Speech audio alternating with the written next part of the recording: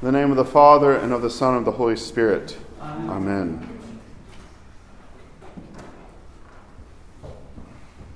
This past Thursday, we celebrated the festal liturgy of the Feast of the Ascension. And today we continue in the Feast of the Ascension, as you can hear in the hymnody, and even in the Gospel reading this morning.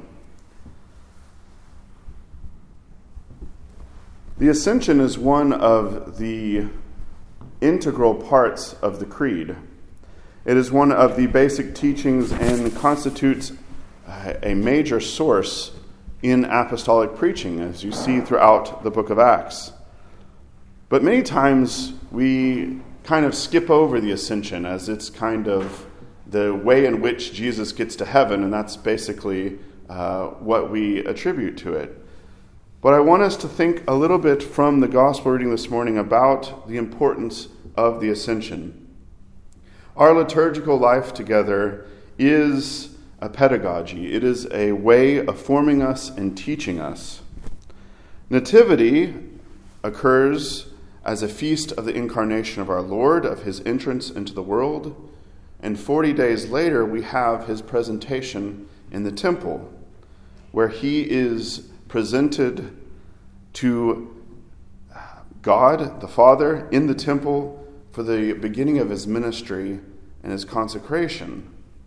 We have here in the Ascension a similar 40-day gap. From Pascha to Ascension there are 40 days. We have Pascha as the great vindication of our Lord God and Savior Jesus Christ by God the Father and the power of the Holy Spirit, raising him from the dead, vindicating his servant, his Son, who came into the world as light, but the world did not know him and rejected him. We come to Ascension, and we have, in the same way that there is a completion in the presentation of Jesus in the temple after his birth, so we have in the Ascension Christ himself returning into the temple, into the Holy of Holies, to be presented to the Father. An image that I think would be helpful for us in thinking about what it means for Christ to have ascended to the Father might be a little counterintuitive, but bear with me for just a moment. You're all familiar with the ancient icon of Christ with the lamb around his shoulders, as the great shepherd, the one who takes upon himself human nature. There's different ways to interpret this, but he takes upon himself human nature and he carries it as a loving God, as the one who, even as the lamb maybe has a problem with its hoof, will take it up upon its shoulders and carry it to safety. The Ascension is a doctrine that this icon captures. Christ, in his human nature, has now, as we sang in the Kentuckian just a few minutes ago, our human nature has now been, how shall I say this, flush. It's been flooded with divinity because our Lord has gone into the throne room. He has been seated at the right hand of the Father, and in doing so, he has taken human nature up into heaven to sit at the right hand of the Father. The ascension of our Lord is essential to our salvation. It's not just part of the path that Christ had to walk in order to get there. It constitutes a fundamental part of the teaching of the church. This ascension in glory, sitting at the right hand of the Father, is then the entire grounding, the roots, the foundation for our services in the church, that we have our Christ, our Savior, who intercedes with the Father on behalf of all of us because of his human nature.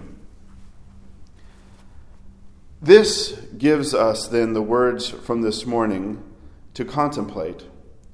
I will not leave you orphans, Christ tells us. I will come to you. And liturgically, we're in a kind of in-between spot right now. We do not say Christ is risen because the Paschal season has passed. We are now in Ascension tide within the Ascension season. But we're also not saying, O Heavenly King, in our daily prayers, or if you may have noticed at the hours this morning. we are waiting to be clothed as with the apostles as they saw Christ ascended in glory. We wait to be clothed with the power from on high. And this in-between time, the church teaches us, emphasizes for us different aspects. How important it is for Christ to have ascended as one of us, to be before the Father, but also then to look and be waiting for the power of the Holy Spirit to descend upon us. For Christ promises us he will not leave us orphans.